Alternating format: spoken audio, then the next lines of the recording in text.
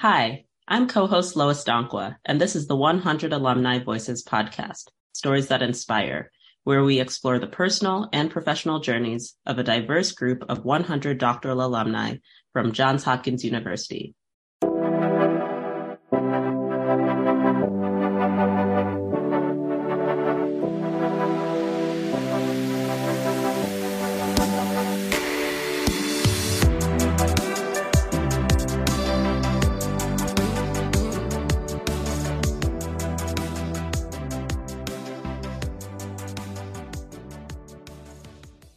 Today, we're joined by Sarah Stamper, PhD in Psychological and Brain Science, and current Chief Research Officer at Murmuration. Hi, Sarah. How are you? I'm good. How are you doing today? I'm good. Thanks for having me on. It's amazing to get to hopefully inspire and connect with some current Johns Hopkins PhD students. Yeah, I'm excited to dive in. Well, I want to first start by hearing a little bit about why you wanted to pursue a PhD in psychological and brain sciences, and also just hear a little bit more about your work and your time at Hopkins. Of course. I think my time at Hopkins broadly was one of the most influential moments that I have had to date. I think the educational experience and the research that I got to undertake was really transformational for getting me where I am today. And so I'm super grateful for it. But gosh, I did not get there on any sort of linear path. So it's a winding tale, I think, like for many, where, I still don't know what I want to be when I grow up. And you're collecting experiences along the way. So, I ended up at Hopkins in psych and brain science because I think, I had a really strong conviction that people are powerful, but people are messy.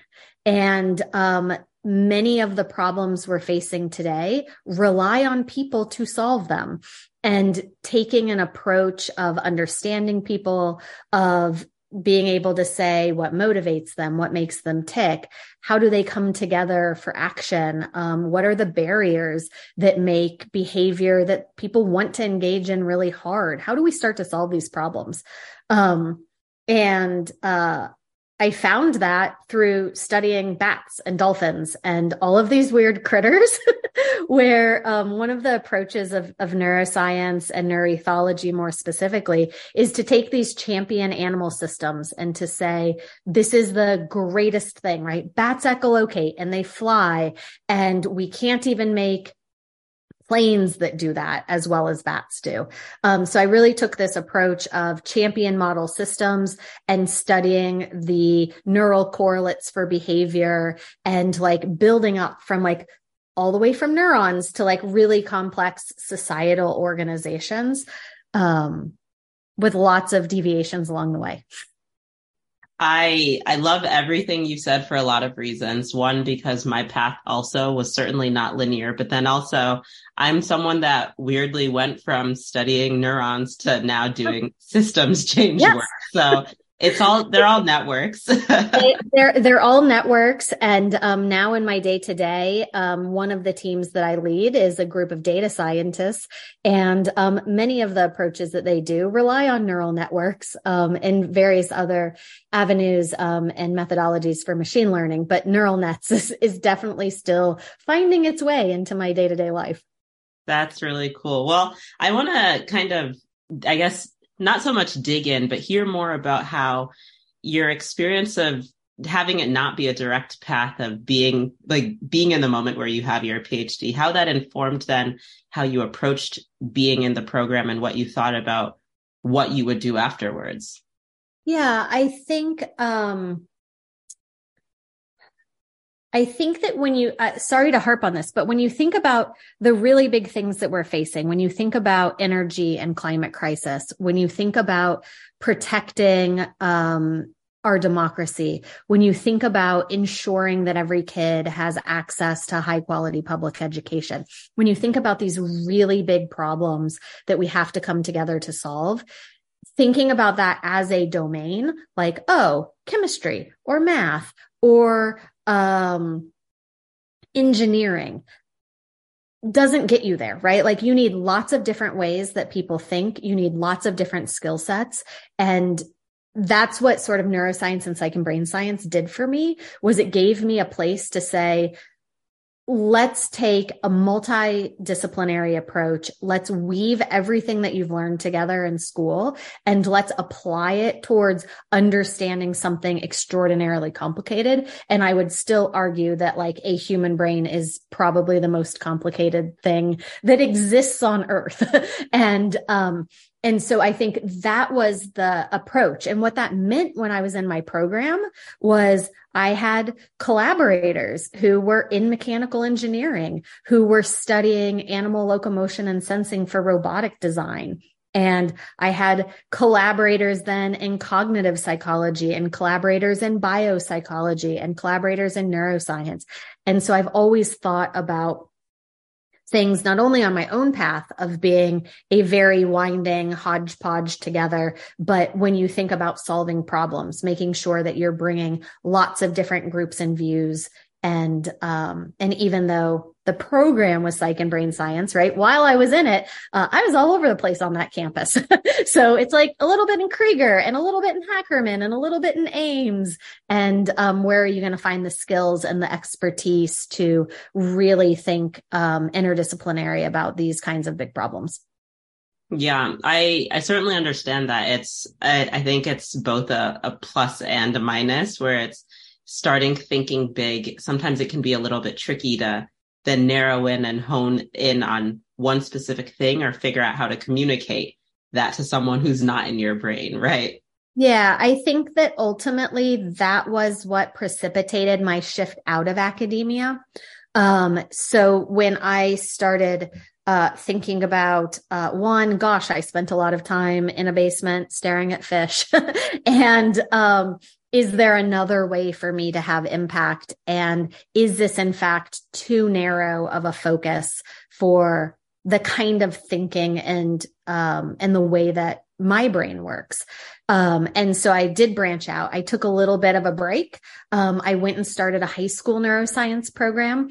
And I thought that was going to be a 1-year experiment of, hey, what if you took the greatest pieces of neuroscience, like let's record cells, let's slice open brains, let's dissect eyeballs. What if you took the best of the best that you don't get to do until graduate school and instead did it with 16-year-olds?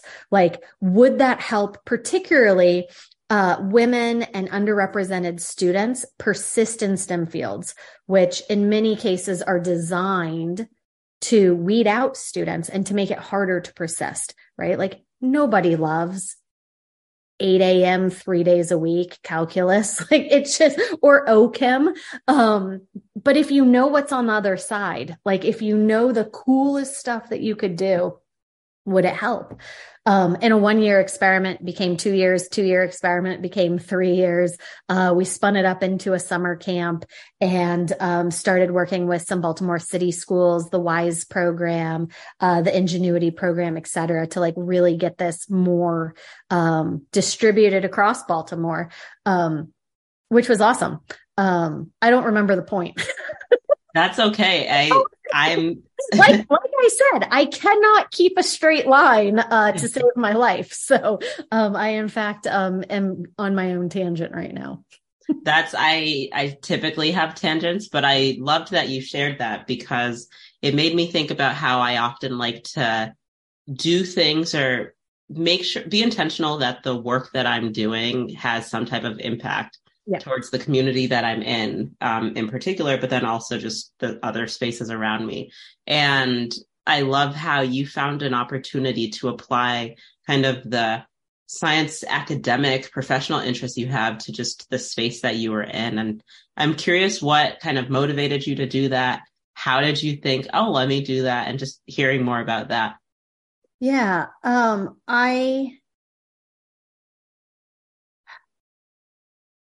I think that at my core, there are lots of different things to optimize for.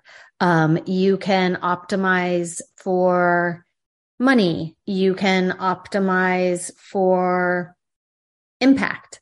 You can optimize for all kinds of things, right? Like I'm an impact person.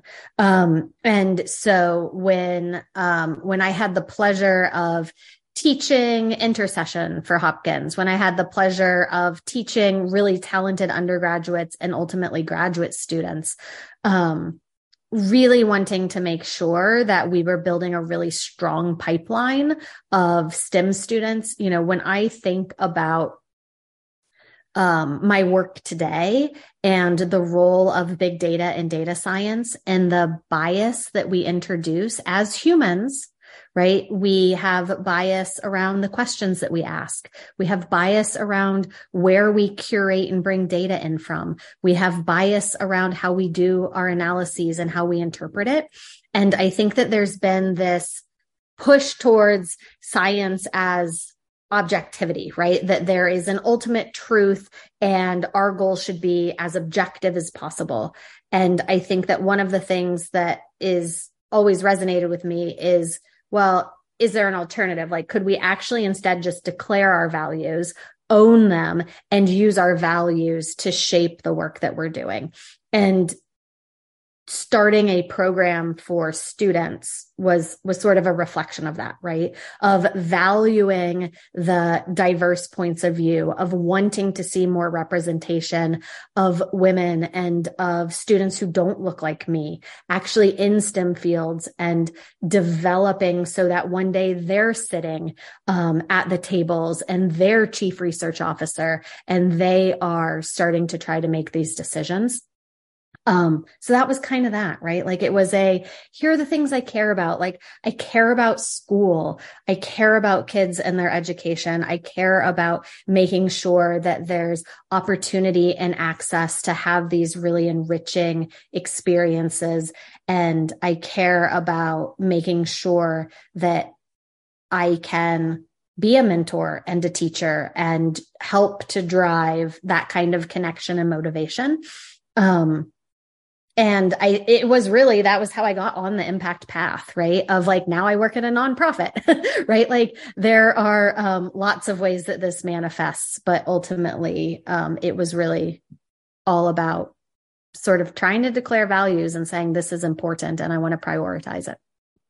It's really cool for a lot of reasons. I think it's funny because I've only ever thought about, I've thought about understanding kind of the skills and lessons that you're getting from a doctoral program as things that you figure out how to apply to a future thing. So it's like, okay, if I'm doing health services research, I'm applying whatever lessons from my program to whatever role I'm in, and whatever type of project I'm in. But this, just from what you said, this is the first moment where I've also thought about it as you're applying your interest in how you view the world to whatever job you're doing, whatever that thing is, which I think that's so cool. That's exactly it to me, right? Like when I think about what does it mean to be a scientist, it means you're curious. It means that you move around the world and you're constantly making observations, you're asking questions, you're probing the boundaries. And it's that curiosity that drew me to a PhD program, right? Like you have to be curious to spend years in a basement staring at fish. And that then is the thing that shapes my work, right? Like when you talk about like data science, like it's a curiosity to understand what data exists, how it can come together, how you can use it to build narratives and to tell stories about people, who they are, their experiences, and what drives them to action.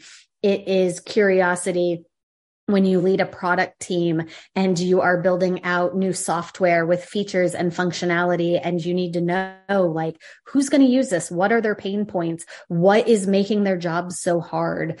It's curiosity when you're thinking about how do we build this organization, what does this look like, what kinds of people do we need, how do all these functions come together. So for me, right, like it's the love of learning, it's always wanting to grow.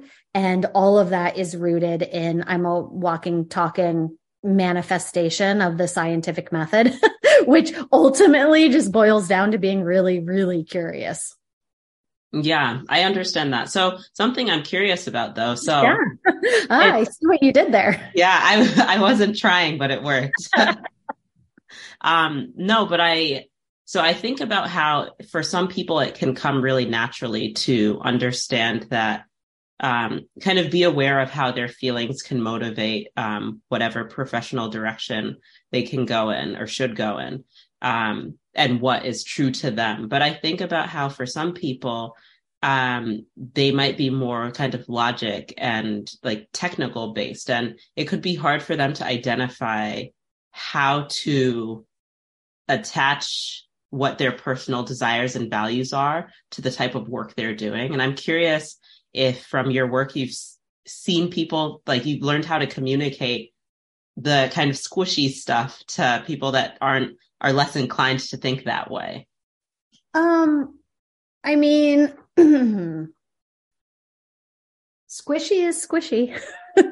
And I don't think that everyone has to, right? Like, I think that there's definitely roles and ways to motivate and drive your professional career that are rooted in logic and your technical skills.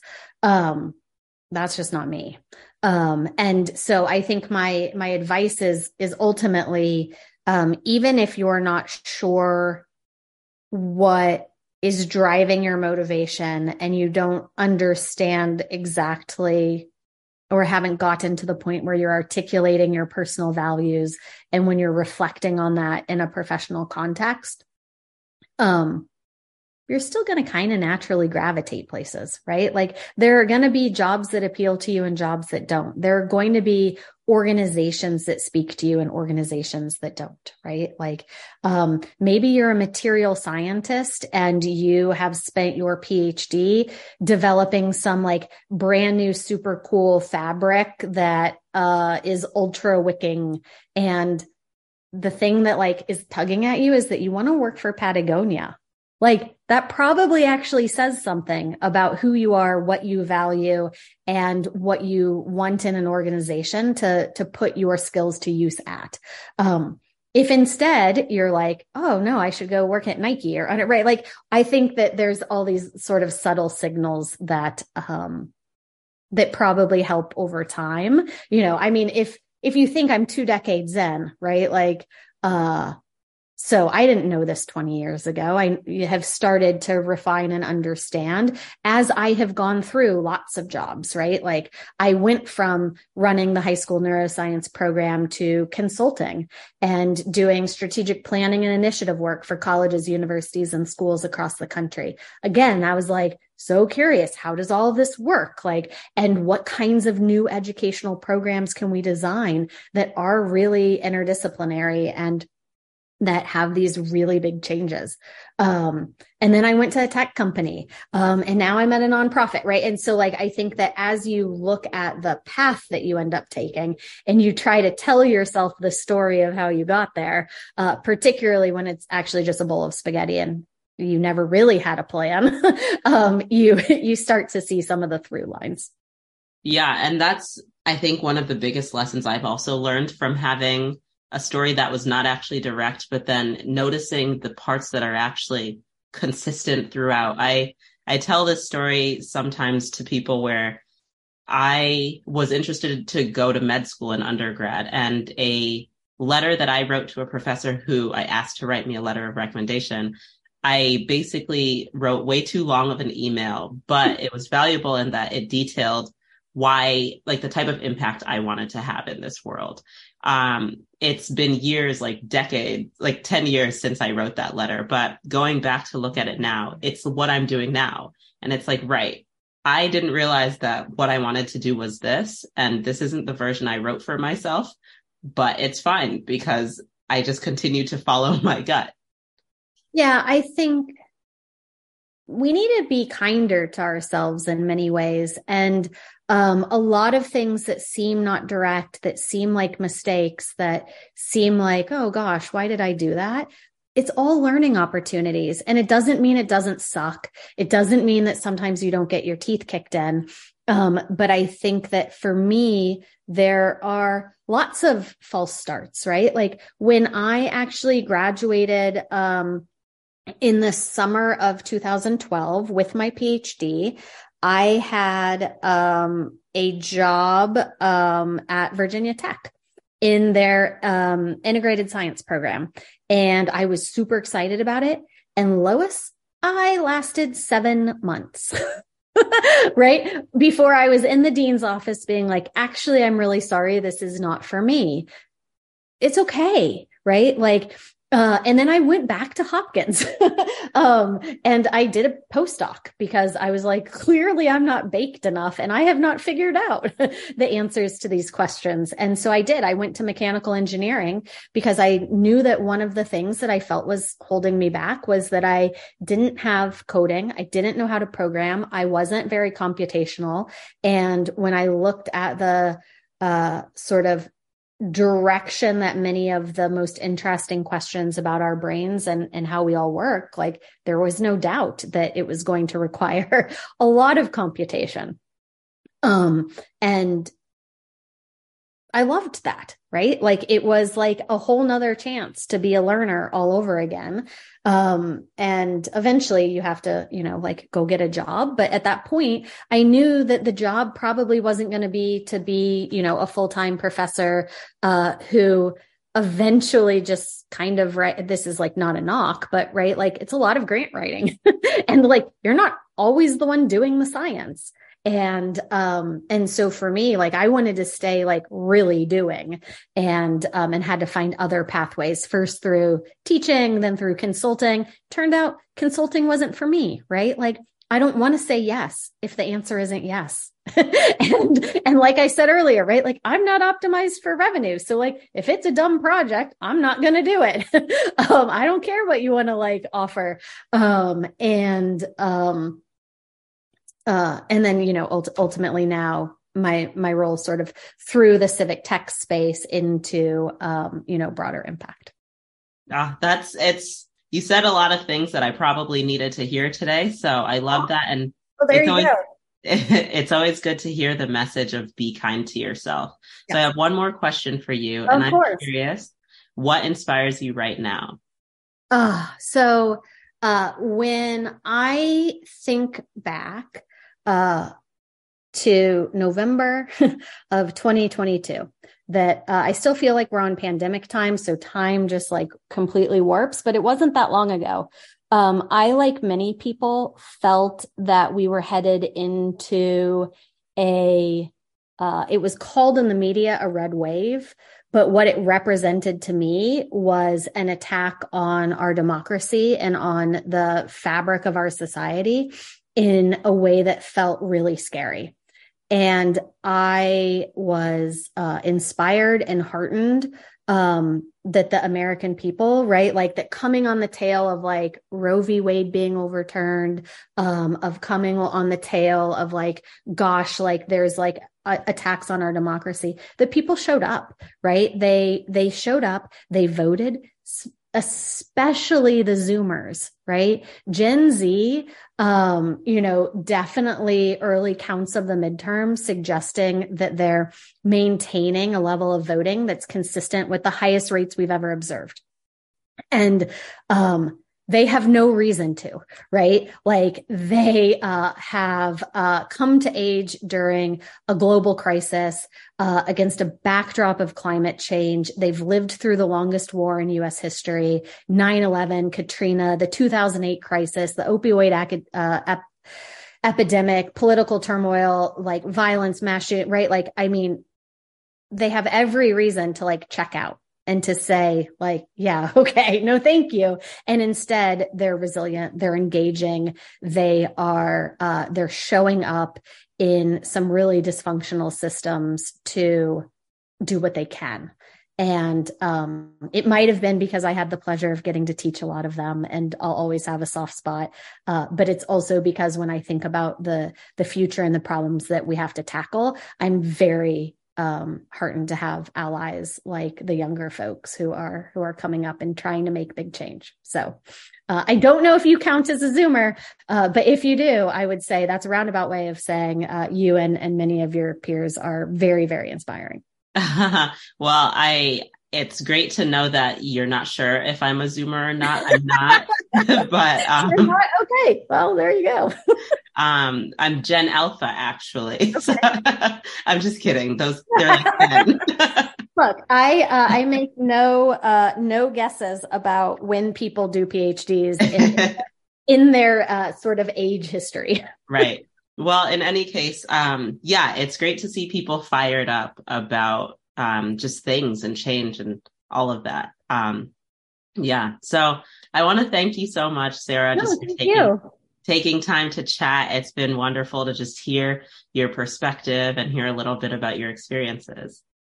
Amazing. Thank you for the opportunity. And hopefully I can continue to be helpful to Hopkins and students and alums. I would love that. So thanks.